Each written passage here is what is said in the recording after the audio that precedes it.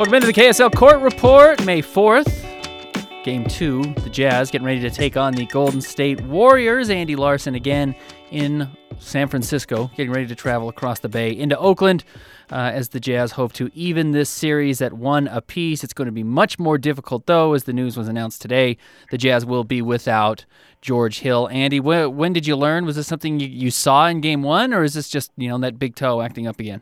Yeah, it's just acting up again, and Quinn Snyder said it's not any worse than it was in Game 1. It's just, and even heck, Game 7, it's just that they've kind of decided that watching him, he's not being effective on the court. He was 3 for 9 in Game 1, and he running into screens is not being an effective defender, and so they've decided to sit him out and kind of hope that changes for Game 3. But yeah, I found out walking into shoot-around today at 10:30, just PR says George Hill's out, and, it wasn't on the injury report last night, and it kind of seemed to, I don't know that the news surprised the players, but it certainly surprised the media coming in. Derek Favors was questionable going into Game 1. He ended up playing. Any doubts about his status, or should he be a go? Yeah, he's a go for sure. Quinn Snyder was asked about him today as well, and kind of said he's just above that effectiveness line where the Jazz think he can still contribute and help his team, but it's kind of the same thing for him. That back issue has been a thing for the last 18 months, 2 seasons now, and so it's just kind of a matter of whether or not he can still help, and they thought he did in Game 1. I guess it's no surprise. These two guys have been beat up all year long. It wasn't Favors' back, it was his knee, but now, he's had a bad back for a couple of years now. George Hill's been dealing with this toe that he's going to have surgery on or something come the end of the season, because a toe injury like this shouldn't last an entire year, especially with how long he was able to sit out. He didn't play in, 30 games this year during the regular season, 32 games, so I guess at that point you should expect something to come in the offseason and maybe another procedure for Favors as well, but obviously it's early to speculate on that. Do you suspect then that the Jazz are playing this George Hill toe injury as a bit of a tactical use to hold him out by just saying the likelihood of winning a Game 2 at Golden State when he's banged up is low? Let's see if we can get him at 85% as opposed to 65% for Game 3? Yeah, there were times at the end of the game where they just rested George Hill in Game 1, right? Not, of course, rested him in the normal sense, but just at the end of the third quarter, beginning of the fourth, middle of the fourth, they just didn't play him. And, of course, the Jazz were down, but you kind of would have expected him to play more in that circumstance. And so, yeah, I honestly think that it's just that effectiveness thing where I don't know. I guess you could say it's tactical, but mostly he just isn't really helping the team right now. So, I guess the hope is by sitting him, he'll be better somewhat for Game 3. Although again, he sat out for a month and it's not better. So, I don't know. Tactical is a weird way to put it, but I guess it just is the logical thing to do. Here's what I will say. It's not like he's not effective. When he's out there, he's just not George Hill. He's just not the normal guy that we saw early in the season. And he's still better than every other option the Jazz have, unfortunately, whether that toe is healthy or not. But, he really does have to think about his future. He's got to try and sign his last major contract this offseason. I think the Jazz would like to show him that they were worried about his health, because I think of all the point guard free agents that are available, and there's a great list this year that the Jazz can knock on the doors of, George Hill is the most likely guy you're going to be able to bring back because he's spent a year with your team. He knows what you're building. You'd like to have some of that continuity. I think these guys each need to kind of look out for each other coming up in this offseason, and I certainly think the Jazz need to take that in consideration when they're looking at re-signing him coming up here in July. Yeah, I don't think that I don't think he's making this call. I'm betting it's the training staff. Right. But yeah, so at least he's not saying, hold me out so I can be healthy when I sign my next deal. But I do think there's some certain sense to, that he wants to play in these games. That in my mind keeps his value high more than maybe resting out. So I know Quinn Snyder today at Shoot-Around did not announce who he's going to be starting. Neto didn't play much in Game 1. You did see quite a bit of Dante Exum, but it was mostly at the 2 guard. Does that just leave Shelvin Mack as the obvious guy? Yeah, maybe. That would be my bet right now. When George Hill was hurt early in the season, Dante was the guy who started, but then ended up playing fewer minutes than Shelvin. And so, maybe they go back to that. But when I asked Quinn about it today, he said whether they kind of move Dante back into the point guard position. He said, well, it's still hard. Most teams don't play 3 point guards. So I think they're still thinking about Dante mostly off the ball because they frankly don't trust his decision-making when he does have the ball in his hands.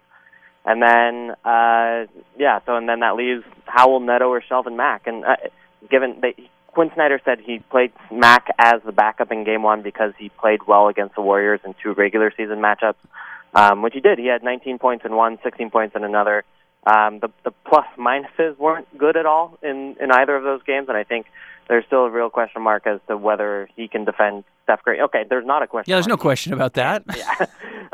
Whereas, Howell maybe can stay in front, so maybe they start with a defensive option and then go offensive off the bench. I'll be really curious to see what they do. Do we see the Jazz in Game 2 do very similar to what they did in Game 2 against the Clippers? And maybe it was really Game 3 where they started to make these adjustments mostly, where you started to see more minutes of Joe Ingles guarding the point guard, where you started to see Dante Exum step out for a possession, and then you'd go to George Hill, and then you'd go to Shelvin Mack. I mean, will the Jazz get into this point where they start throwing several different guys at Steph Curry, or are they just too dangerous off the ball with their 2s and their 3s? Their 2 guard and their small forward. Are they too dangerous to play with lineups like that? I was curious about that and kind of asked Joe Ingles if they are starting to change. I think they want to give Steph Curry different looks, so I think Jingles may end up guarding Steph at times during this game. I think even guys like Rodney Hood or even Gordon Hayward, you may end up on that. But yeah, and then you end up having a smaller guy on Kevin Durant, and that's toast, So, or on Klay Thompson or whatever you have to do. I just don't know that the Jazz have a great option here to defend. Maybe the best way is to go with a point guard on Steph and kind of match up as you normally would with Joe Ingles guarding Klay Thompson. I thought he did a pretty decent job of that in Game 1, and Gordon Hayward did a good job on Kevin Durant. So maybe you take those as wins and hope Steph Curry doesn't go off on you. I mean, that's the problem. It doesn't matter, when against the Clippers, if you can throw Chris Paul off for 4 possessions, that's great. And if you can make him have a bad Game 7 like the Jazz did, and he was tired, but if you can put him in that spot, you're going to win that game. And that's exactly what happened. That's why the Jazz were up double digits most of Game 7. It doesn't matter if Steph Curry plays poorly, because they have Kevin Durant, and then they have Draymond Green, and then they have Klay Thompson. And all of those guys will play well if Steph Curry doesn't play. I mean, they are not going to have 3 of their 4 starters shoot 2 of 14 from the floor. It's just not going to happen. They're too good. And by 4 starters, I mean, the 4 guys who are actually going to get looks. Zaza Pachulia is just kind of there to fill space and make a 5th man on that roster. That's the problem with this team, and that's where the Jazz are going to have such a hard time this series, is even if you take away one thing, their ability to counterpunch with several different players is just not something the Jazz are built to do, and they're not designed to do. And in fact, other than having a person like LeBron James who can counterpunch anything in the NBA, I'm not sure there's any team that's designed to really counterpunch. Maybe the best option is to hope that Houston gets to meet up with the Golden State Warriors in the Western Conference Finals if you don't want to see a rematch of the Cavs and the Warriors again, and just hope that Houston can shoot their way to a victory. Yeah, and I mean, even then, the Warriors absolutely have the same chance of shooting their way to a victory. It's just it's a team the likes of which I don't know that we've seen before in terms of just their ability to shoot the ball and defend the way they do. And I mean, they're incredible, and it seems like we're making excuses for the Jazz, and in some ways we are, but they're just so good. Yeah, and at some point you just have to tell the truth, and that's the Jazz. Right. You and I like to do our draft, where if you were to make a starting lineup, or you were going to pick the top 5 players, how many would come from each team? You go? So let's do that. Okay, let's do it. Kevin Durant 1. Yeah. Steph Curry 2. Okay. Draymond 3. Okay. Who's 4? Probably Gordon. Probably Gordon. Take Gordon over Klay. Okay, and now who's 5? Because Rudy is not playing at 100%. Right. So yeah, it's either Rudy or Klay, and it's a toss-up. So they realistically have 4 of the top 5 guys in this lineup, and their 4th guy, Klay Thompson. The top 3. Yeah, and they have the top 3, and their 4th guy, Klay Thompson, any given night is the best player in the NBA by a huge margin because he can put up 65 points. Right. So I mean, it's just what can you do about that? And we've seen these super teams that have as much talent, or at least close to as much talent as these teams had, where they've had 2 top 5 guys and another top 20 player in the NBA, or even a top 10 player. I mean, you look back at Chris Bosh and LeBron and Dwayne Wade. I mean, that's just an unreal trio. And those guys were all top 10 players when they were together. But they weren't built the way this Warriors team was built, which somehow came together organically outside of Kevin Durant, really. I mean, they built these pieces up. They acquired Andre Iguodala, I don't think thinking he was going to be this missing piece defensively to make them so dangerous. Nobody thought Draymond Green was going to be an MVP candidate and a Defensive Player of the Year favorite. They're just unbelievably well built. Their chemistry is awesome. I don't know if it matters who their coach is, whether it's Steve Kerr or whether it's, I would even say Mark Jackson would probably win a championship now if he had these players on his roster. So it's tough for the Jazz. It's an uphill battle, but this will make the Jazz considerably better next year. If they can get the same guys to come back next season that have played against a Warriors team and know what that team looks like for 4 games or hopefully 5 or 6 games, you come back better, because you're not going to get better by playing teams that are worse than you, and certainly the Warriors are not worse than the Jazz. I'm thinking about it now, too. We kind of cut off that draft exercise right after we talk about Gordon and Rudy, right? But, with George Hill out, who's the Jazz's third best player? Right. Is it Joe Ingles? Is it Derek Favors? Is it Rodney Hood off the bench? Right. Is it Joe Johnson? Right. And if you're talking about bench players, you're taking Andre Iguodala. Exactly. And Andre Iguodala is probably better than all 4 of those guys I named. And how many minutes has Sean Livingston played in the NBA? I mean, they're just, it's an incredible basketball team. They're really built well.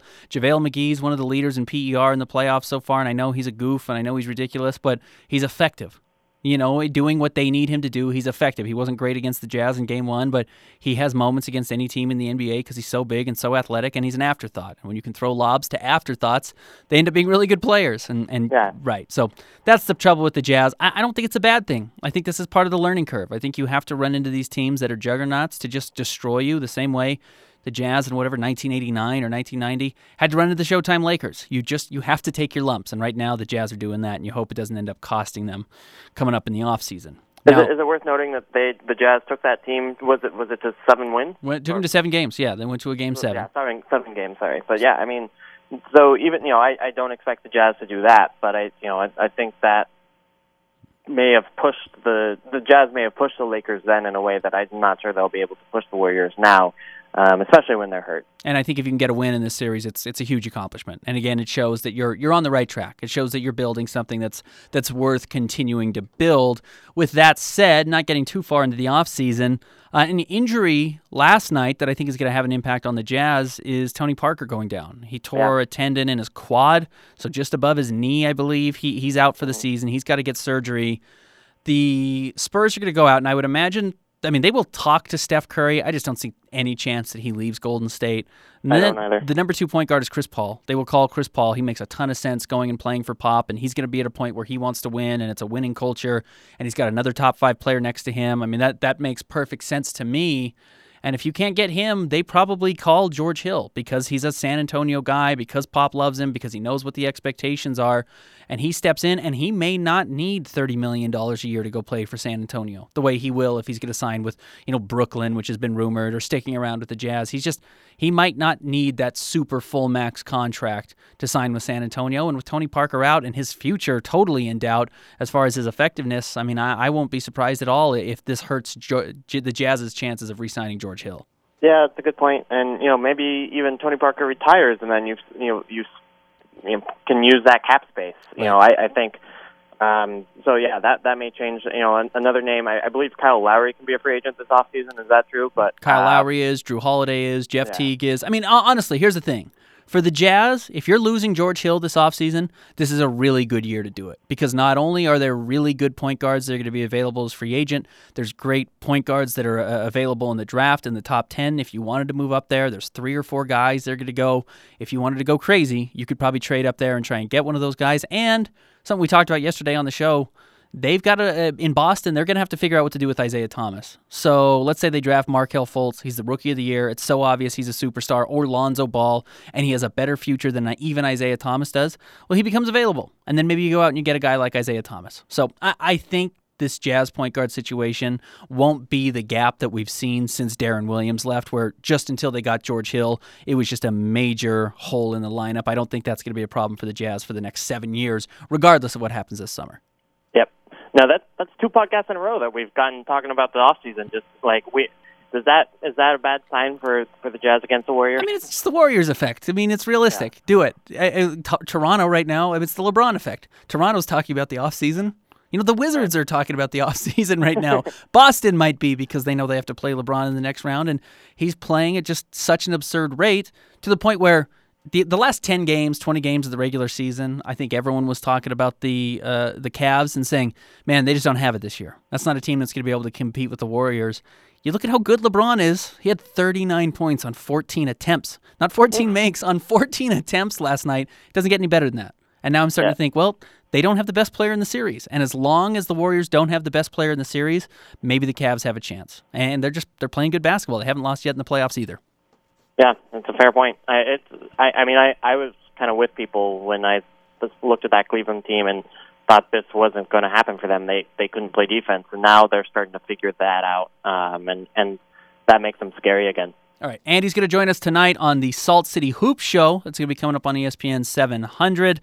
If you listened to this before that, we're going to be kicking off at 7 o'clock. It's going to be me and Zach Harper, and then Andy will join us from San Francisco as we get you ready for Game 2. If you'd like to sponsor this show, this podcast, email Andy, alarson@ksl.com, alarson@ksl.com, or you can tweet at both of us, at Andy B. Larson or at Ben K. Fan. And again, as always, we will be bringing you another podcast tomorrow as we get you a recap on Game 3, or Game 2, I should say, and get you ready for Game 3, as you will see the Warriors returning to Salt Lake City to sit in their hotel rooms and just think about life, I guess. So, Andy, I guess that's what you've been doing the last couple of days, right? Not a whole lot of sitting in my hotel room, right? It's San Francisco. Yeah. All right. We're going to be back with you tomorrow. Andy, good stuff as always. We'll talk to you coming up tonight. Sounds good. Thanks, Ben.